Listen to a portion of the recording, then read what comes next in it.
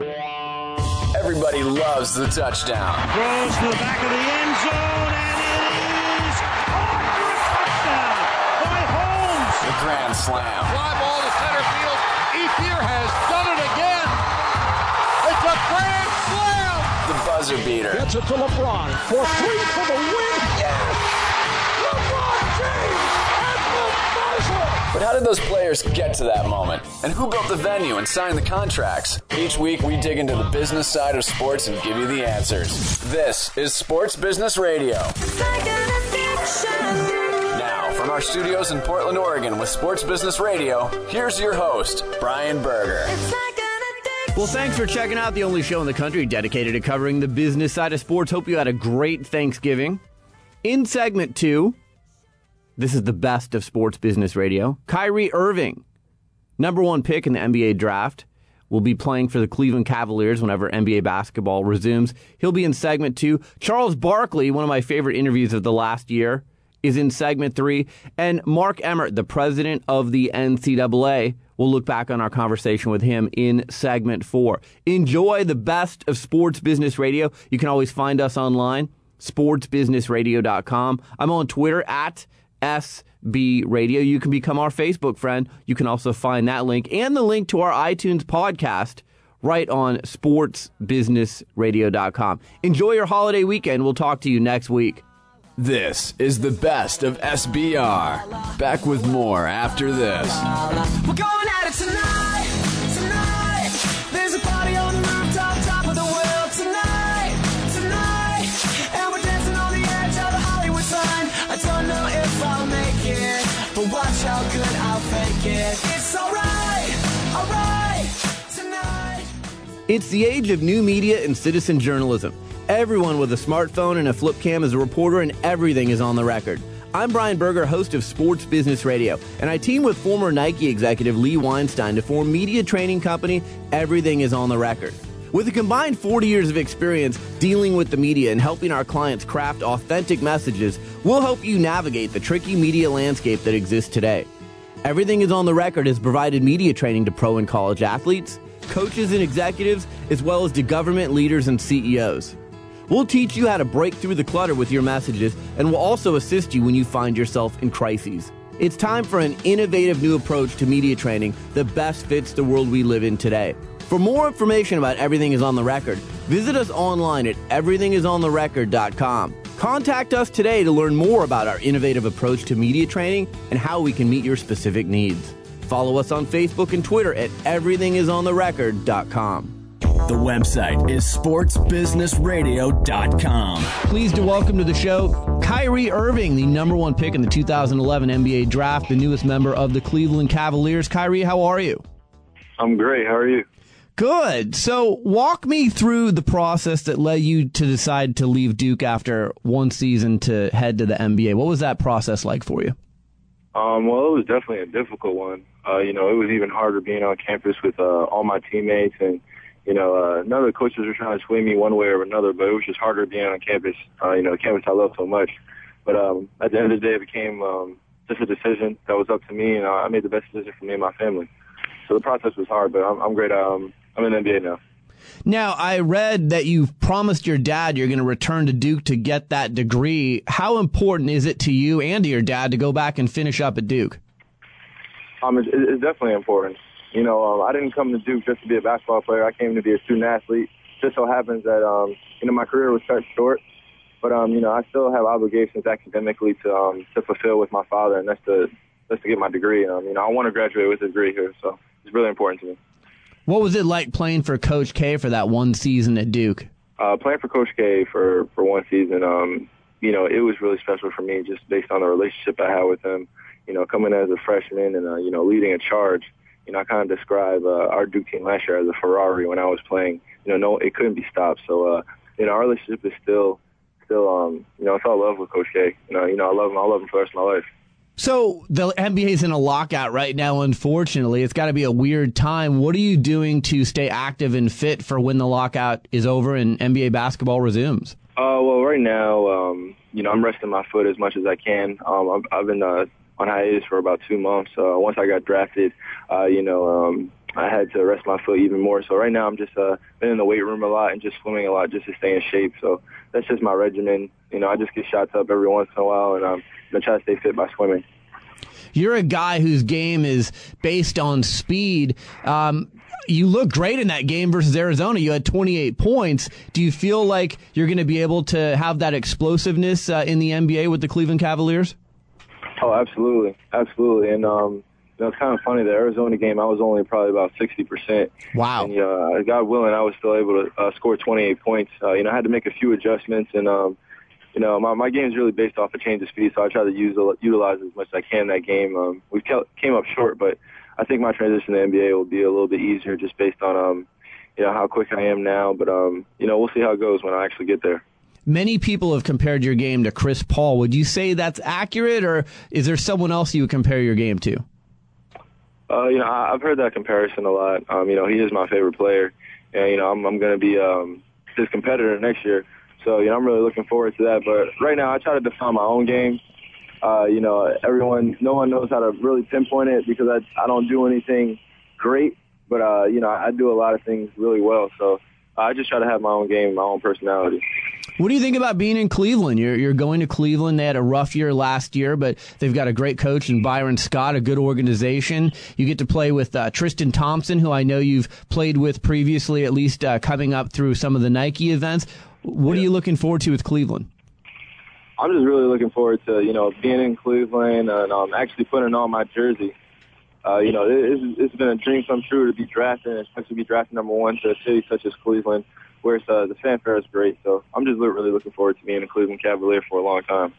So I see you've got a deal with Nike. What does it feel like to be part of the Nike family of athletes? They've got some impressive athletes in the stable. Oh, it's definitely a great opportunity to be a part of such a great brand. The way they market their players, and I really feel that it's a brand where you have to earn your stripes, and that's what I want to do in the NBA and with the Nike brand. So that's why I went with them. Yeah, I was going to ask you, why did you choose Nike over the other companies? I know you've spent a lot of time playing in Nike events. You played in the Jordan Classic, you played in the Hoop Summit, and the Global Challenge is coming to Portland this week, and I know you played in that event. Was that your first exposure to international competition? Oh, yeah, it actually was. That was my first experience playing against international players, and, it was a great experience. God willing, I won the MVP, and, that was my first true event where I was around top players all the time and international players also. So it was a great experience. So Tristan Thompson was on the other team. He's your teammate now at the Cavs. You beat him in the Global Challenge. That was a high-scoring affair. Do you remember that game? Oh, absolutely. I remember that. Are you going to give him a hard time about that? Is that something that you guys go back and forth on, or is that way in the past?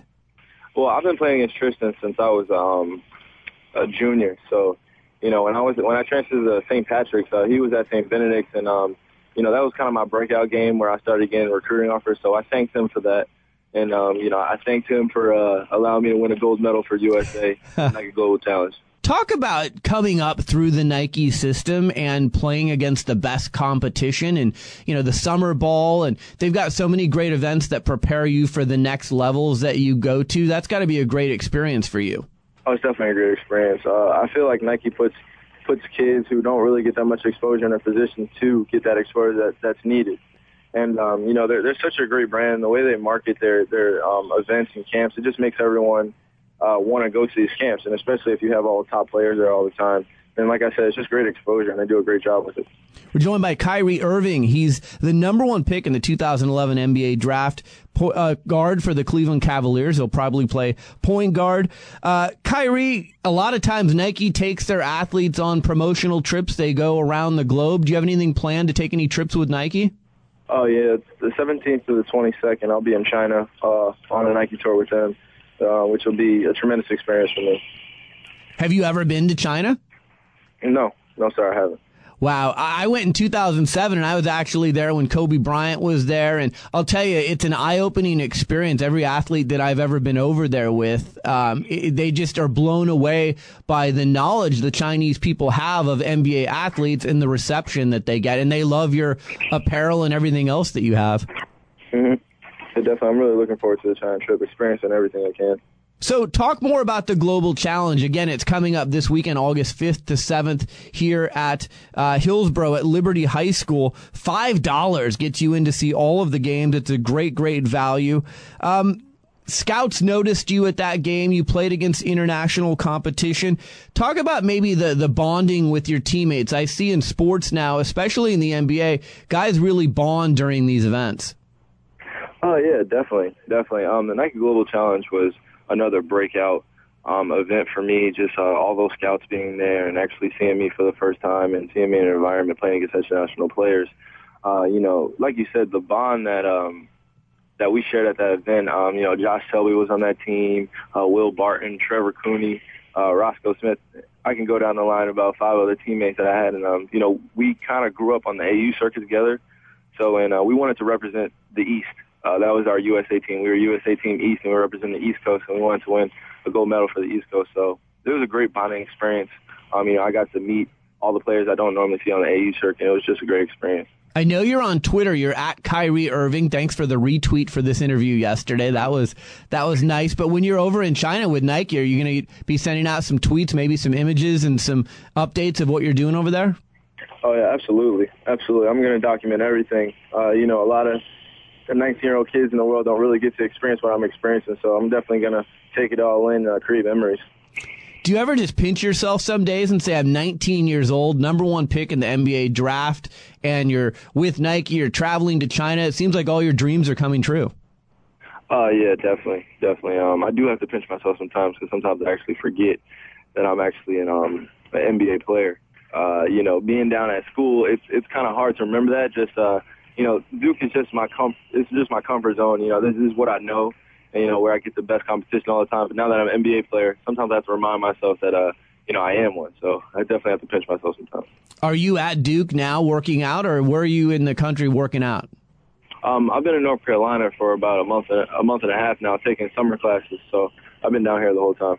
That's great. I mean, I guess that's one of the advantages of the lockout is you can go get some summer classes in and get closer to that degree, right?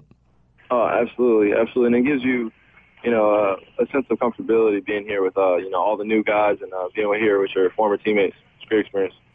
Other than Chris Paul, who are you most looking forward to facing in the NBA?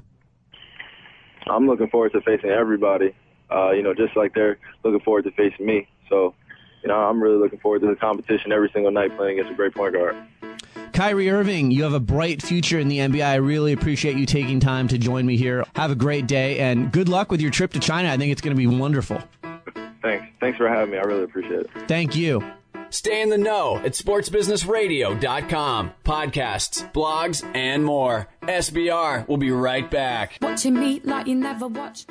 Sports Business Radio talks to the people who call the shots in the world of sports. Brian Berger goes one-on-one with the biggest names. My guest is David Stern. He's the commissioner of the NBA. It is always a pleasure, Brian. Bill Hancock, he's the executive director of the Bowl Championship Series. I'm happy to be here. Thanks for having me. Dallas Mavericks owner Mark Cuban. Mark, thanks for joining me. My pleasure. My guest is Mickey Loomis. He's the executive vice president and general manager of the world champion New Orleans Saints. Pleasure to be with you guys. Mr. Allen, thanks for joining me. Thank you. My guest is Mark Emmert. He's the president of the NCAA. Oh, happy to join you. My pleasure. My guest is Eric Spoelstra. He's the head coach of the Miami Heat. Brian, appreciate it. Glad to be on the show. Mr. Nicholas, it's an honor to have you on Sports Business Radio. Thanks for joining us. My pleasure, Brian. Visit sportsbusinessradio.com and subscribe to our free iTunes podcast. Follow us on Facebook and Twitter and stay connected to the business side of sports. Only with Sports Business Radio. Back to Sports Business Radio with Brian Berger. We're back, and I promised a big guest, and here he is, none other than Charles Barkley, NBA Hall of Famer and TNT analyst. Sir Charles, how are you?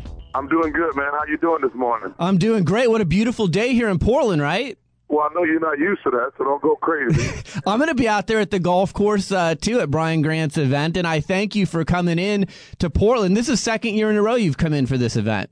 Yeah, I come here every year, man. Brian's such a wonderful guy, and I'm just glad to be a little bit part of it. He's a wonderful person. The city of Portland really roll out the red carpet when we're here, so we have a blast.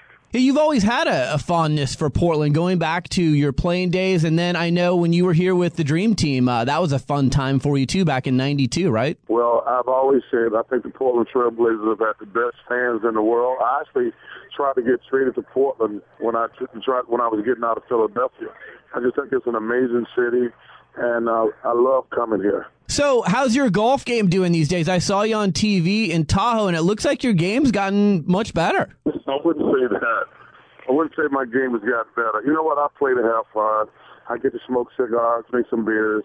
I mean, I'm not very good, but I'm going to have fun out here for sure. You know, Charles, one of the things about you, I used to work for the Blazers, and I saw you meeting with Make-A-Wish kids, and you've done a lot of charity quietly behind the scenes, and I don't think that gets enough publicity. You've been one of the great ambassadors, not only for the NBA, but for sports. Well, I try to always do it behind the scenes because I always tell people I'm not trying to impress anybody. Some people like you, some people don't. I always do it behind the scenes, but I appreciate the compliment. So Shaq is joining you on TNT. What's that going to be like? That seems like an interesting combination, you, Kenny, and Shaq. Well, we're glad to have Shaq. Number one, he's a wonderful person. He's a great friend of mine. He's a wonderful person. But, you know, we clearly don't know how it's going to work right now. I mean, clearly we're not working, but we don't know how it's going to work. But we thought he was too much of a great personality to not try to sign. So that was the key. I mean, we had to sign him. We didn't want him to go to the competition. We don't have no idea how it's going to work. But Shaq was just too good of a personality to turn down. Well, and I mean, he just retired, so he's got a really good perspective about the guys that are playing in the league right now. That's got to be helpful. Well, if his perspective is some of these guys can't play dead, he's going to be very helpful. You know, because the NBA is not as good as I wish it could be. I'm not happy with all these young players coming to the NBA before they're ready. You know, we got some really good players. We got some really great players. But I wish these kids would stay in school a little bit longer. I hate young kids coming to the NBA who are not ready to play. How's the league different than when you played? I mean, it seems like guys cared a little bit more maybe than they care today, and there wasn't all this marketing and Facebook and Twitter and things like that the guys are doing now? Well, I think, like I said, I think there's too many young players that are coming to the NBA before they're ready. I think it was much better in my day, and I know a lot of young guys don't think that, but people realize, man, players now I think they're more concerned about marketing. They're more concerned about being on ESPN, making great plays instead of being great players. That's the biggest difference for me. Joined by Charles Barkley, NBA Hall of Famer, analyst for TNT. So Nike's here in Beaverton, Oregon, and I know you've had a long-standing relationship with them. What's your role with them, and would we ever see any commercials with you and Nike in the future? You know, Nike has been an integral part of my life. Nike has been fantastic to me. That's one of the reasons, you know, I spend a ton of time in the Portland area because of Nike. But Phil Knight and Howard White, they're like part of my family, and I'm going to always be loyal to Nike, period. The I Am Not a Role Model commercial, one of my favorite commercials ever, and I thought it was just the message it sent was such a great one. Is that your favorite commercial? If not, what is? Well, I think it's probably the most important thing I've done because, you know, when I made that commercial, we knew it was going to be controversial. And I really made it for a lot of young black kids because, unfortunately, a lot of young black kids aren't getting their education. And all they think about is playing in the NBA. And you know, this sports thing is a big $1 trillion business, basically. And I worry about these guys not getting their education. And they're not getting their education. And I want them to stop thinking they're going to play in the NBA and go back to school and get their education. So I'm very proud of that commercial.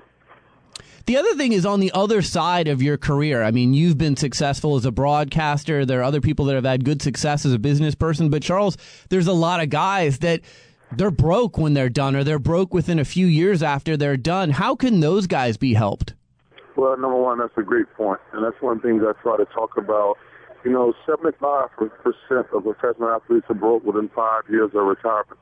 And to be honest with you, it is because of their family and friends. You can't lend your family and friends money. That is the key. You know, you have to learn to say no. A lot of guys don't know how to say no. But you have to help them somewhat. Giving people money does not help them. all you become is an enabler. You know, so you have to learn to say no. You have to invest your money wisely, and you have to save it. That's really the key. Well, and you get hit from so many different angles. Hey, invest in this restaurant or... That's my point. You have to learn to say no. You don't have to feel bad. You don't have to feel guilty. No one's not giving you any money. And that's really hard to do. People think it's easy because they are your family, they are your friends, they are your homeboys. But you have to learn to love the world. No. We're joined by Charles Barkley, NBA Hall of Famer, TNT analyst. Just a few minutes left with him. Okay, Charles, I've heard you in several interviews say that you think the NBA lockout could potentially wipe out an entire season. Is that still what you think? Yeah, I believe that. I don't think they're going to play it all next year. I think it's really unfortunate. I think it's unfortunate for the people who work for the teams. You know, the people who work for the arenas, they're going to be hurt the most. But I don't think they're going to play it all next year. And that's sad. That makes me sad. But I believe they're in it for the long haul. The owners are. So they'll miss the whole season because the owners want to basically come up with a whole new economic model? Or what's the reasoning behind your statement? Well, there's two reasons. Number one, I think they do want to come up with a new economic situation. Also, you know, we have this thing going on now where all these young kids in the NBA want to play on the same team. That's not good for competitive balance in the NBA. That's not good for some of these small market teams. So I think that's the second reason. I mean, they do want to restructure the financial situation, but we cannot be successful as a league if all the stars want to play on the same team in the major market. That's not a good business model for the whole NBA. So would you be in favor of something like the NFL does with franchise tags where you could slap a tag on someone and they can't go to another team? Well, we're going to do – I know they're trying to do something with a franchise tag, but we're going to have to do something because right now it's not good. Last question for you. I know that you've been friends with Tiger Woods for a while, and he's got a new caddy, and you know he's had a lot of changes in his life in the last few years. Have you had a chance to talk to Tiger? I know you're great at helping people. You're here helping Brian Grant this weekend. Have you been able to help Tiger at all? I have not been able to help Tiger at all, and I'm concerned about Tiger. I wish him the best. He's like a brother to me, and I wish him the best. But I'm very concerned about him, to be honest with you. Yeah, I mean, it seems like he's making a lot of pretty drastic changes in his life and people that have been around him for a while. Say that again? We call those bad decisions where I'm from. Well, Charles... I just, dude, I feel bad. I do. I just feel bad for Tiger. He's like a brother to me. I wish him the best. He's making a lot of bad decisions, and it's unfortunate. I'm sure you've seen guys at the highest level surround themselves with people who just tell them what they want to hear, and then they get caught up in that vacuum. Well, that is actually, it's funny. That's a great way to phrase it. You know, I can understand something. People always tell me, they say, I don't have that many friends. I don't like that many people. But one of the keys to being successful is surrounding yourself with people who are always going to be honest. And you have to understand, most people who are around you, they work for you, or they just kiss asses. And they're not honest and straightforward with you. And that is a major problem. You got to surround yourself with good people who are not going to kiss your ass and tell you what you want to hear, who are always going to be honest. And that is a really, really big problem. Yeah, and we all need those people in our lives who are going to be honest and upfront with us and call us on our you-know-what when we're out of line, right? Yeah, man, because you know what? That's a really, really big problem, especially when you're in the limelight. Because I say, most of the people around you, they work for you, and they want you to buy the dinners all the time. They want you to buy all the drinks. They're not honest and straightforward with you. But you have to have a group around you who are going to say, hey, what you're doing is wrong, and help you make good decisions. Well, Charles, I will see you out there in a few hours. I hope you have fun on the golf course today. You like Pumpkin Ridge, don't you? I love Pumpkin Ridge, and it's beautiful. I can't wait to go out there. I mean, I'm sick. I can't wait to go out there and bang it around. If you had one round of golf left, where would you play? Wow, that's a great question. I would say there's a course out in California called Cypress, which is part of the most, Pebble Beach is scenic, but Cypress, to me, is the most scenic golf course in the world. If I had one round of golf to play. I know what you're talking about. That is very beautiful. Hey, Charles, thank you so much for taking the time. I really appreciate it. No problem, my man. Thanks for having me on. All right, I'll talk to you soon. Okay. Podcast this show and any other past SBR episode at sportsbusinessradio.com. Back with more SBR after this. Hi, this is Brian Berger, host of Sports Business Radio. It's no secret that we're battling a tough economy these days. It's more difficult than ever for companies to position their brand in a unique way and reach their target audience. Sports Business Radio can help you, though. Sports Business Radio is syndicated in markets nationwide. Our popular podcast is regularly rated in the top 100 business news podcasts on iTunes and has listeners around the world. But our radio network and podcast aren't the only places your company will receive exposure when you join our family of sponsors. We'll also give you exposure via sportsbusinessradio.com and at our new Sports Executive Speaker Series events, which feature a conversation with a key decision maker from the world of sports in front of a live audience. And best of all, we can expose your product to the big name guests that appear on our show. We'd love to have you on our team. Please contact me at Brian at sportsbusinessradio.com or at 503-701-2215 if you're interested in becoming a sponsor of Sports Business Radio. Back to Sports Business Radio with Brian Berger. I'm joined right now by the president of the NCAA, Mark Emmert. Mark, thanks for taking the time to join me. I know you have a busy schedule. Oh, my pleasure, Brian. Good to talk to you. So you've been the president of the NCAA for a year now. Look back on your first year on the job and tell us what you've learned about being president of the NCAA and the path that you want to take moving forward. Wow, well, it's been quite a year, obviously. You know, I came into the job having been president of a couple of universities and spent my entire life on campuses, and so I'm well familiar with and of course been actively engaged in intercollegiate athletics and the oversight of them for a long time. But you know, this year was I think a surprise to everybody with the volume and level of scandals and issues that we've had, and then of course conference realignment adding a lot of dynamics to it as well. But in the middle of all of it, we've been able to get some really terrific reforms done, and we're moving forward on a lot of good fronts, so I feel great about all of that. But nonetheless, we got a lot of challenges out there. Yeah, you've shown the ability to make some pretty swift changes during your tenure thus far. Division I Board of Directors recently approved a package of sweeping reforms that gives conferences the option of adding more money to scholarship offers. You've also imposed tougher academic standards on student athletes. Why were those the most important changes to make right now?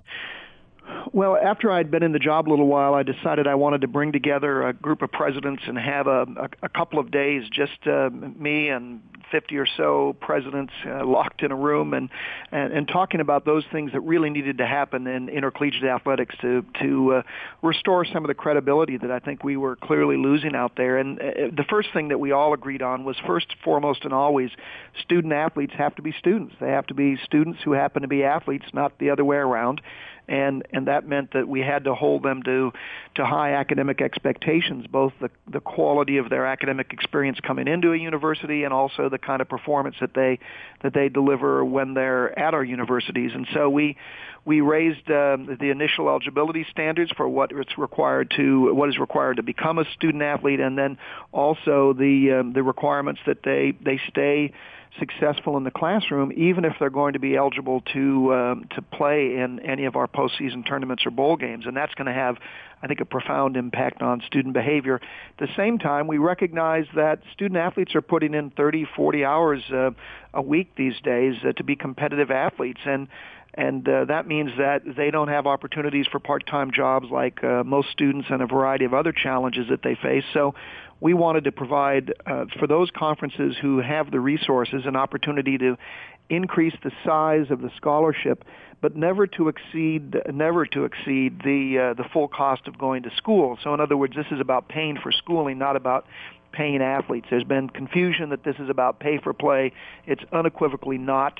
No one that I know in higher education supports paying student athletes. This is about them being students and being successful in the classroom and on the court. You've got a tough job because we see in the news all the time. So, for an example, the recently negotiated TV contracts, the five biggest conferences, the ACC, the Big Ten, the Big 12, Pac-12, and SEC, they're going to make nearly $14 billion in the next 15 to 20 years. You've got schools making $17 to $20 million a year.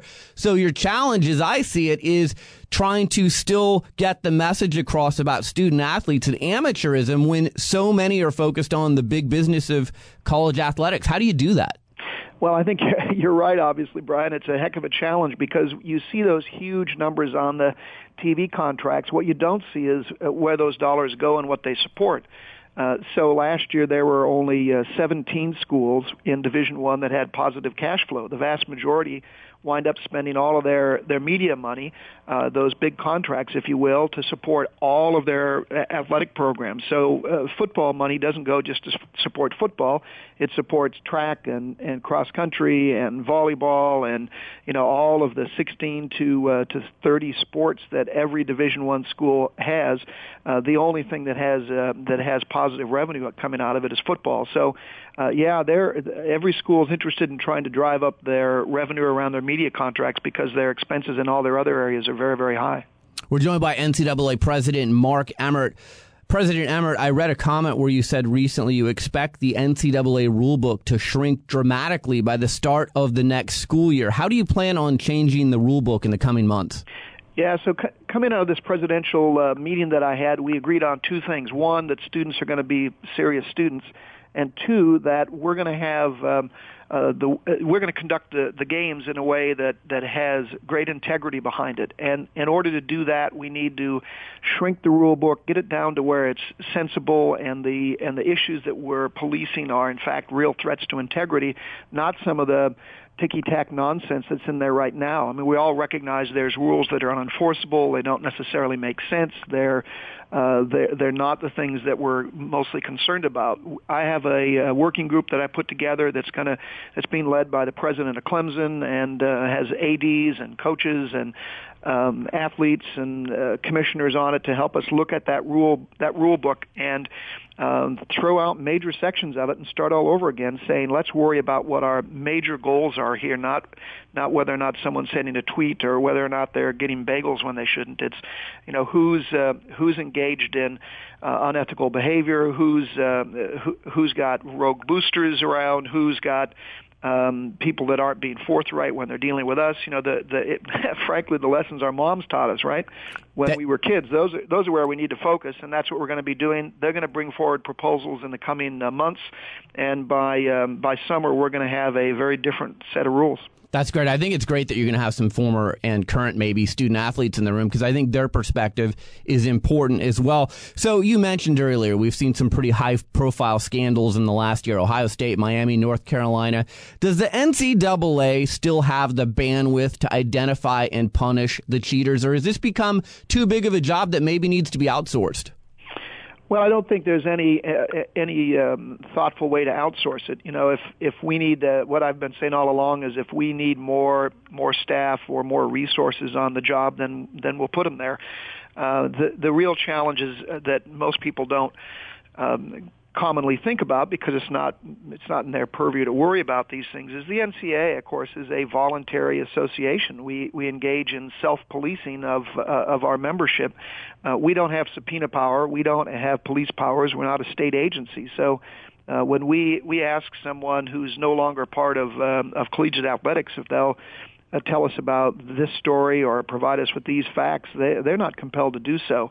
And so we wind up gathering information about cases much like a good investigative reporter can do. You can get all your sources, you can get all your information, and then at the end of the day, we have to make sure that the allegations are factual and that they're double-checked and that we're doing things in the right fashion. So that's occasionally, I know, frustrating to fans out there, but that's the way we have to go about our business. We're joined by NCAA President Mark Emmert. President Emmert, the story out of Penn State this week, it's shocking, it's disturbing. The allegations in the 23-page report are numbing. Share your reaction to this story, if you would.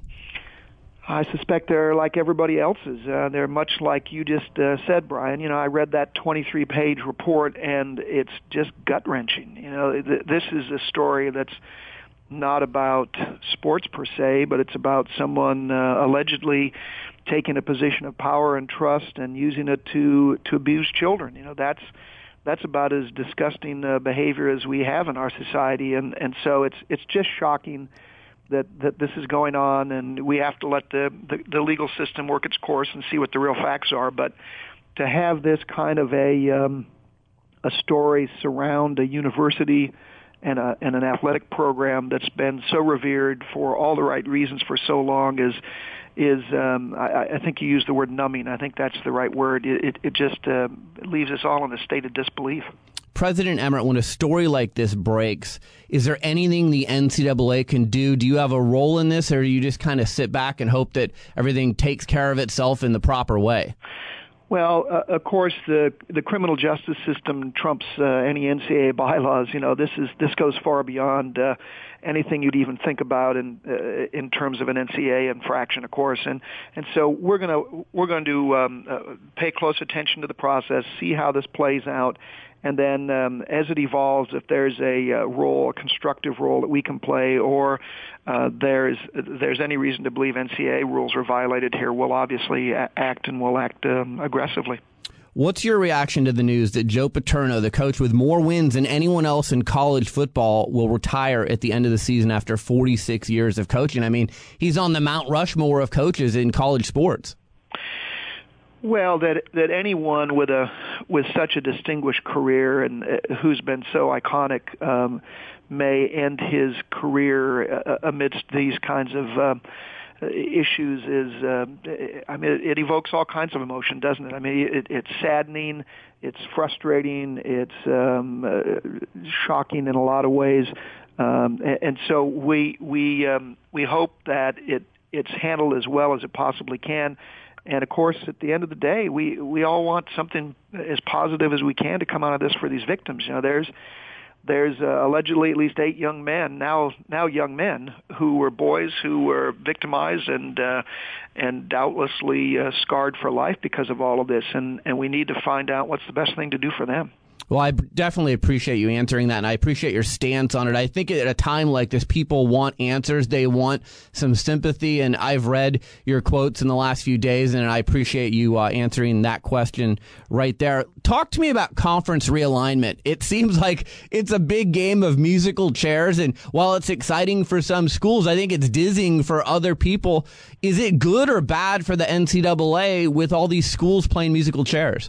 Yeah, it's largely neutral for the NCAA, but I think the bigger question is what does it all mean for, you know, just intercollegiate athletics overall? And some of these conference moves make some sense for individual schools and probably for conferences, and some of them are you know, leaving you scratching your head.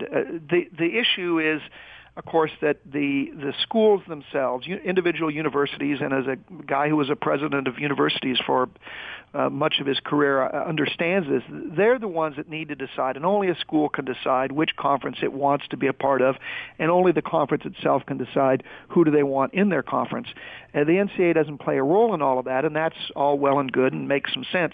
But what I want to have happen is I want to make sure that people are making these decisions, boards and presidents and athletic directors and conferences themselves, carefully, thoughtfully, looking at the implications of this for student athletes, recognizing that there's a lot of tradition and there's a lot of regional importance that these conferences hold for our fans and our student bodies, and then making good decisions calmly and patiently. I think during the summer we had something akin to almost panic setting in. You're right. Musical chairs is exactly the right metaphor, right? I mean, nobody wanted to be left without a chair. Right. And the chair is, for the most part, a BCS automatic qualification conference.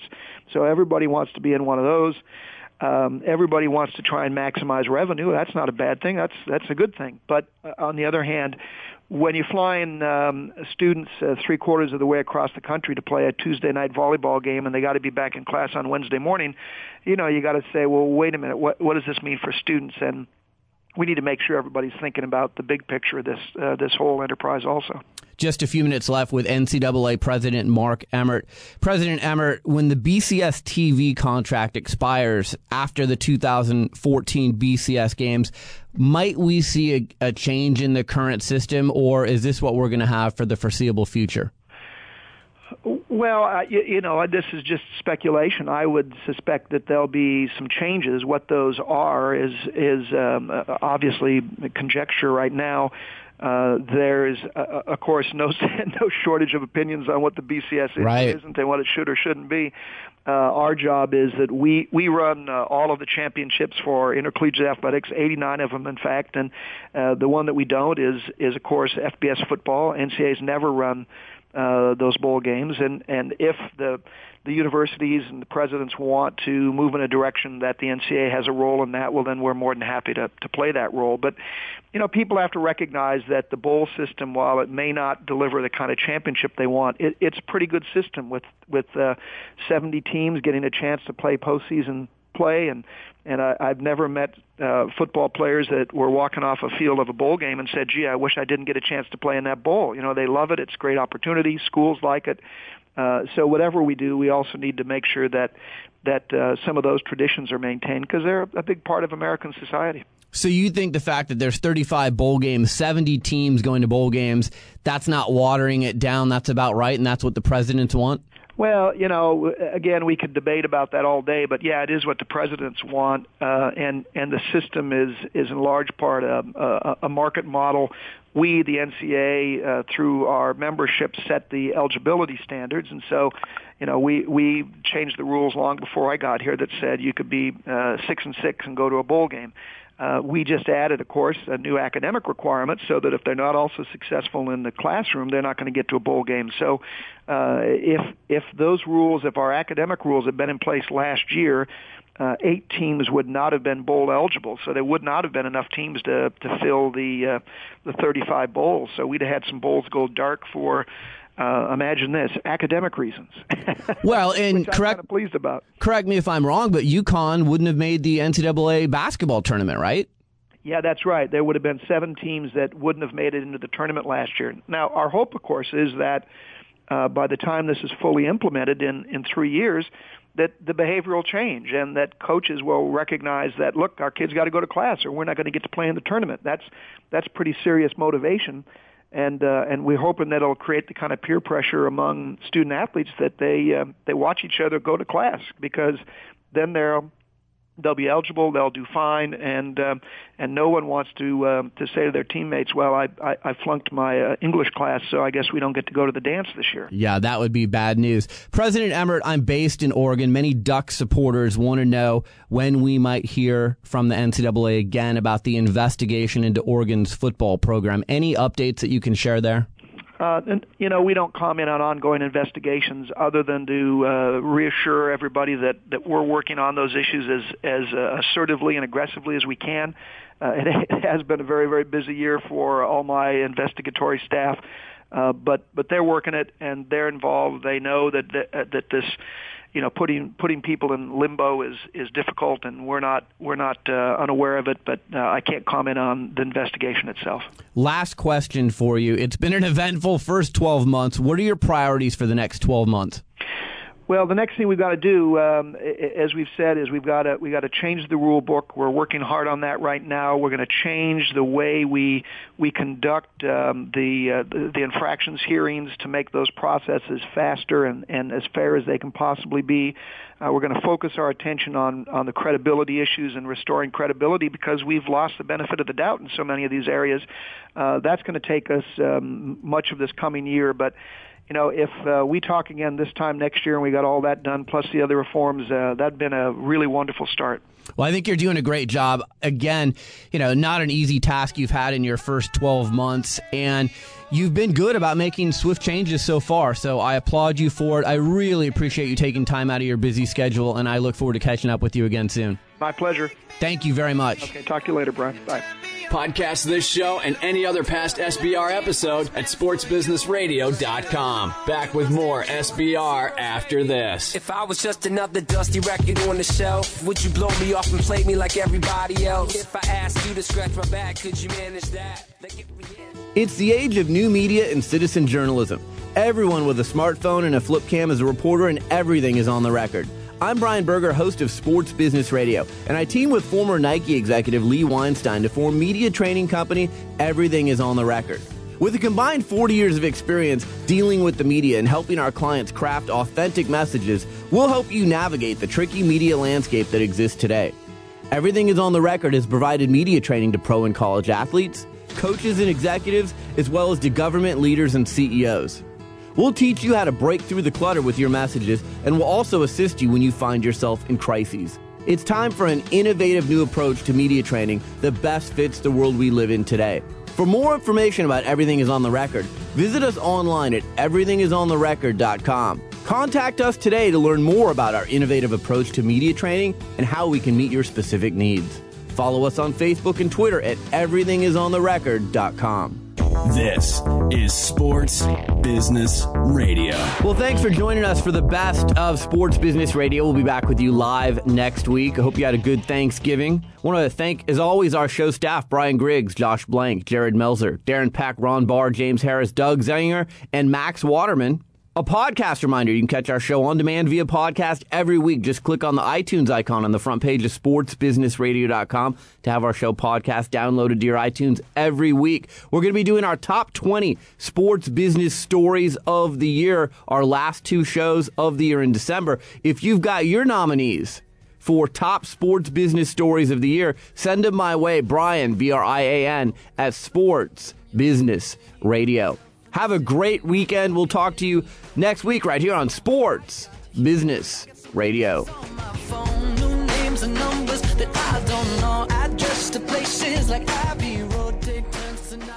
Sports Business Radio talks to the people who call the shots in the world of sports. Brian Berger goes one-on-one with the biggest names. My guest is David Stern. He's the commissioner of the NBA. It is always a pleasure, Brian. Bill Hancock, he's the executive director of the Bowl Championship Series. I'm happy to be here. Thanks for having me. Dallas Mavericks owner Mark Cuban. Mark, thanks for joining me. My pleasure. My guest is Mickey Loomis. He's the executive vice president and general manager of the world champion New Orleans Saints. Pleasure to be with you guys. Mr. Allen, thanks for joining me. Thank you. My guest is Mark Emmert. He's the president of the NCAA. Oh, happy to join you. My pleasure. My guest is Eric Spoelstra. He's the head coach of the Miami Heat. Brian, appreciate it. Glad to be on the show. Mr. Nicholas, it's an honor to have you on Sports Business Radio. Thanks for joining us. My pleasure, Brian. Visit sportsbusinessradio.com And subscribe to our free iTunes podcast. Follow us on Facebook and Twitter, and stay connected to the business side of sports, only with Sports Business Radio.